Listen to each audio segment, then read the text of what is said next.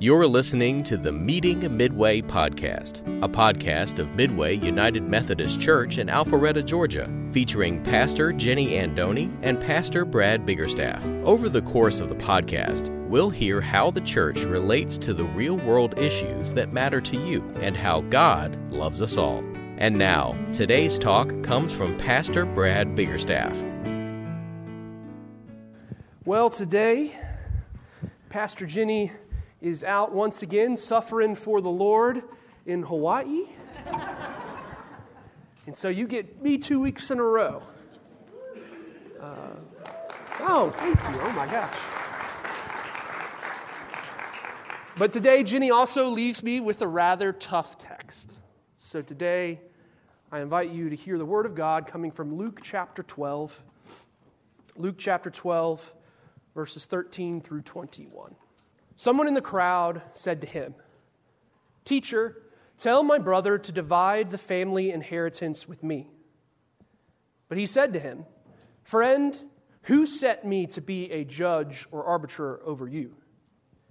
And then he said to them, "Take care, be on guard against all kinds of greed, for one's life does not consist in the abundance of possessions." Then he told them a parable. The land of a rich man produced abundantly. And one day he thought to himself, "What should I do? For I have no place to store my crops." Then he said, "I'll do this. I'll pull down my barns and build larger ones. And there I will store all my grain and all my goods. And I will say to my soul, 'Soul, you have ample goods laid up for many years. Relax, eat, drink, and be merry.' But God said to him, 'You fool, this very night of your life is demanding of you, and the things you have prepared, whose will they be?' So it is those who store up treasures for themselves that are not rich toward God." This is the word of God for the people of God.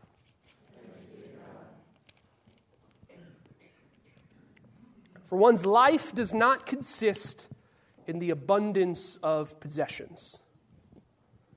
So it is those who store up treasures for themselves that are not rich toward God. I'm going to take another sip of water real quick. Because today, on my third Sunday preaching with you, I get to preach on a text that every preacher and every commentator that I encountered this week struggles with mightily, myself included. Because this text is all about wealth. It's all about abundance. It's about value. It comes after our very wallets. In our text, it's about a farmer who does well for himself during a particular harvest. But today, here, in this room, it penetrates into each and every one of us here. And it challenges us. And it calls us to think about the worldly abundance that we have. And in a time where there is more abundance to go around than ever in the history of the world, this isn't a very easy sermon. It's not one where I'll really insert any jokes like I have the past couple sermons. There are no video clips today, no fun illustrations. But I do assure you this preface, that there is good news in this passage. In a world where worldly abundance is pushed and emphasized, there is heavenly abundance that surpasses human understanding. And we get to experience that in a few moments at this table. Truly good news. But first, we do need to be honest about our worldly abundance for us to truly taste the heavenly abundance that God has for us. So I invite you to hear the Word of God once again, but this time I'm going to read it in the paraphrased version of the Message written by Eugene Peterson. Hear the word of the Lord. Someone out of the crowd of the thousands said to Jesus, "Teacher, order my brother to give me a fair share of my family inheritance." Then Jesus replied, "Mister, what makes you think it's any of my business to be a judge or a mediator in this matter?" Then, speaking to the people, Jesus went on, "Take care, protect yourself against the least bit of greed.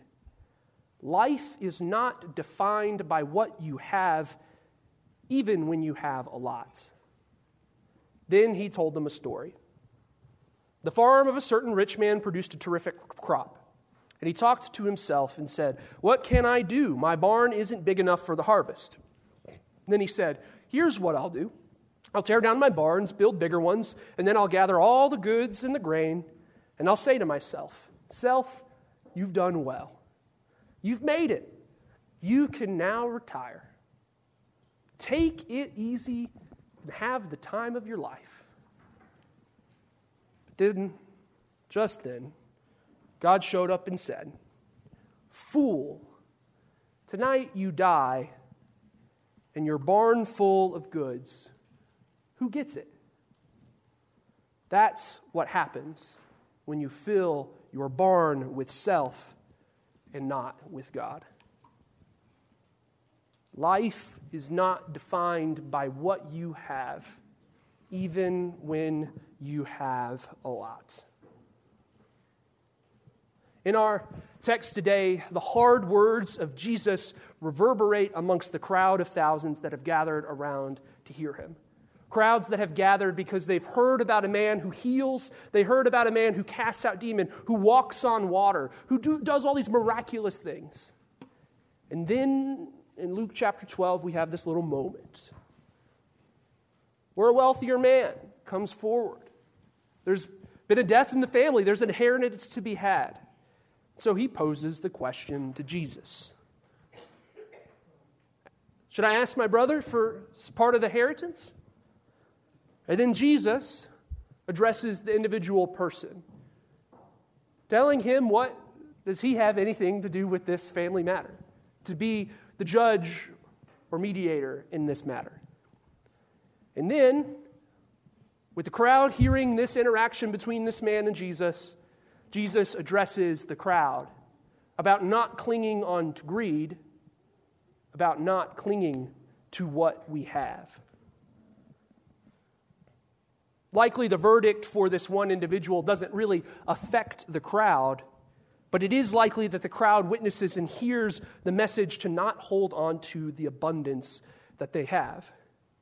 The disciples also hear, mainly in the next part of this passage of next week, that they should actually give up everything that they consider necessary to follow Jesus. But nonetheless, Jesus reaches a climax of his point. And then he addresses the crowd and tells them a parable. A parable that's tough to understand sometimes. One that would have reverberated, would have been troubling for most.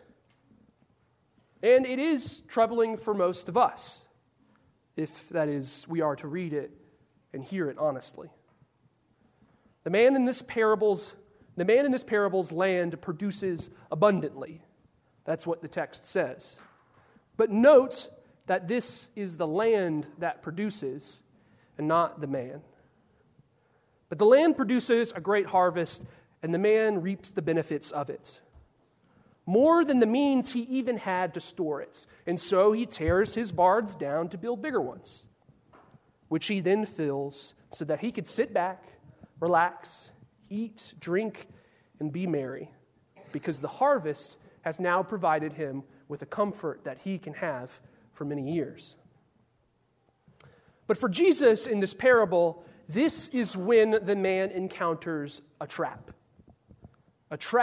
of relying on his perceived worldly abundance, an entire preservation of the self, and actually forgets what heavenly abundance is all about. A trap that, quite honestly, we all know so well. Chris Nafis, in his commentary on this passage, beautifully speaks to this trap, and he says this: The rich man is doing what almost all of us would advise our friends and family to do here in America. He has come into some extra income, and he is finding a way to save for the future. Beyond just the statement, a penny saved is a penny earned, a wisdom that we have been taught by wiser people than us, what he is doing does make good economic sense.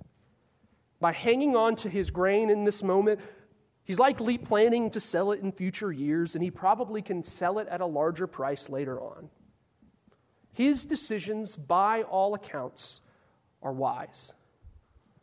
But the wisdom that it takes to navigate this fallen world, to navigate it successfully, is not the wisdom, according to Jesus, that will prepare you for the already and coming kingdom of God.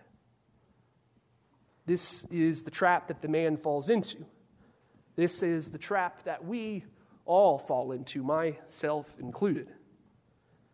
When we rely on the wisdom of the world, we forget about Jesus' wisdom that calls us to be different, to truly reflect an image, a love, and a grace that impacts and changes people. I can't help but wonder, how many of us, like the rich man in this parable, spend our time and our energy developing a wisdom that will only lead us to trust in things that are passing away? In the church, we claim to put our lives in the hands of Christ, but how many of us make life decisions, career decisions, financial decisions, with the goal of providing only for ourselves in comfort and in security? What is the difference today between a barn full of wheat and maybe a savings account? In Forsyth County, in the very space that we reside currently, I wonder, do we image Christ by not relying on worldly abundance that we possess?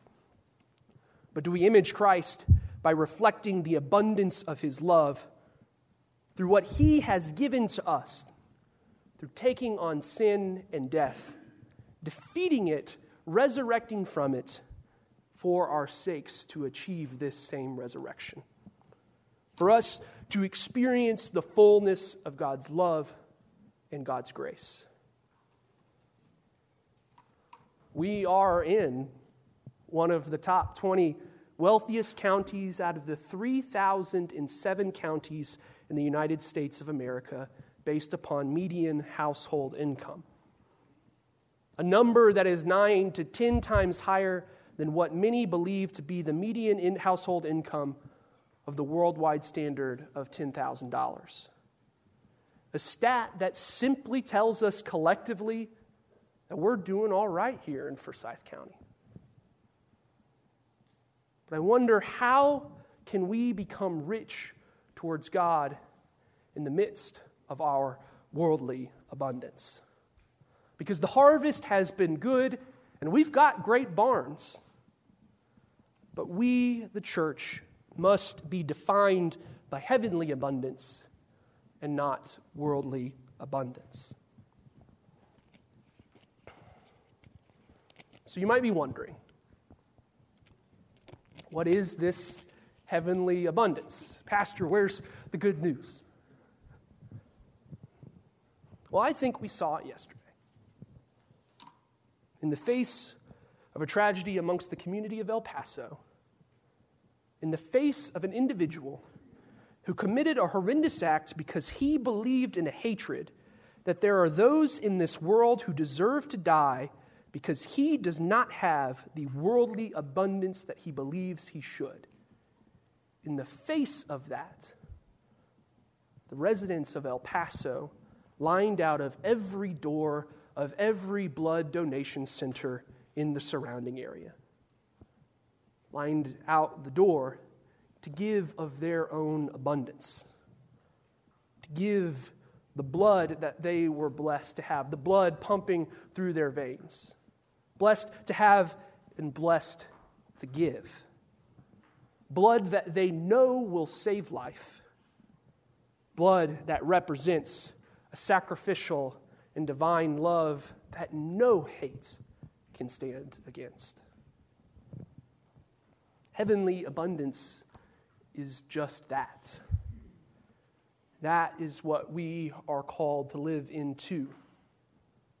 Knowing of the abundance that we have been blessed with, how the harvest has been good to us, but giving completely and entirely of ourselves. The harvest has been plentiful, but we don't need new barns. We don't need to live for ourselves, forgetting about the world around us. God gave the entire fullness of who He was by coming into the world to take on flesh, to dwell among us, to show us how to truly live abundantly with heavenly abundance. And really, this is tough to preach. It's tough to grapple with. It's tough to face and try to not find a workaround. The calling of Jesus is not for the faint of heart. It is not for those who would cling to their lives, their stuff, or the wisdom of the world. Our passage today tells us that nothing we possess, nothing we plan can possibly give us life, but Jesus can. The call of discipleship in our text is that we have to stop living by storing up our treasures for ourselves. Start living by giving of ourselves for others, just like Jesus did for us. And by God's grace, maybe, just maybe, we might do it one of these days. You've been listening to the Meeting Midway podcast from Midway United Methodist Church. The doors to our community are open to all, and we invite guests to join us at our services on Sunday. We have a traditional worship service at 8:30 a.m. in our historic chapel, an acoustic worship service at 9:45 a.m. in our historic chapel, and a contemporary service at 11 a.m. in our modern sanctuary. For more information, check us out online at midwayumc.org. Thank you for listening, and we'll see you soon.